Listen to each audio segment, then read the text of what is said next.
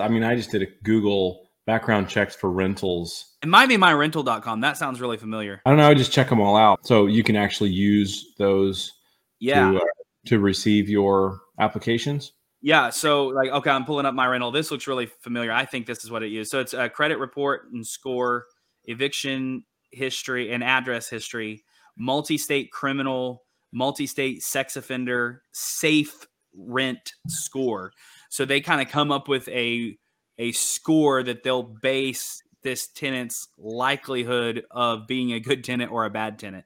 So which website is that you're using? myrental.com is the one I've used in the past. myrental.com. Yep. And you can set it up. There's no cost to you. You just get the applications when they're done, and then you send potential applicants to that website. They pay that website directly.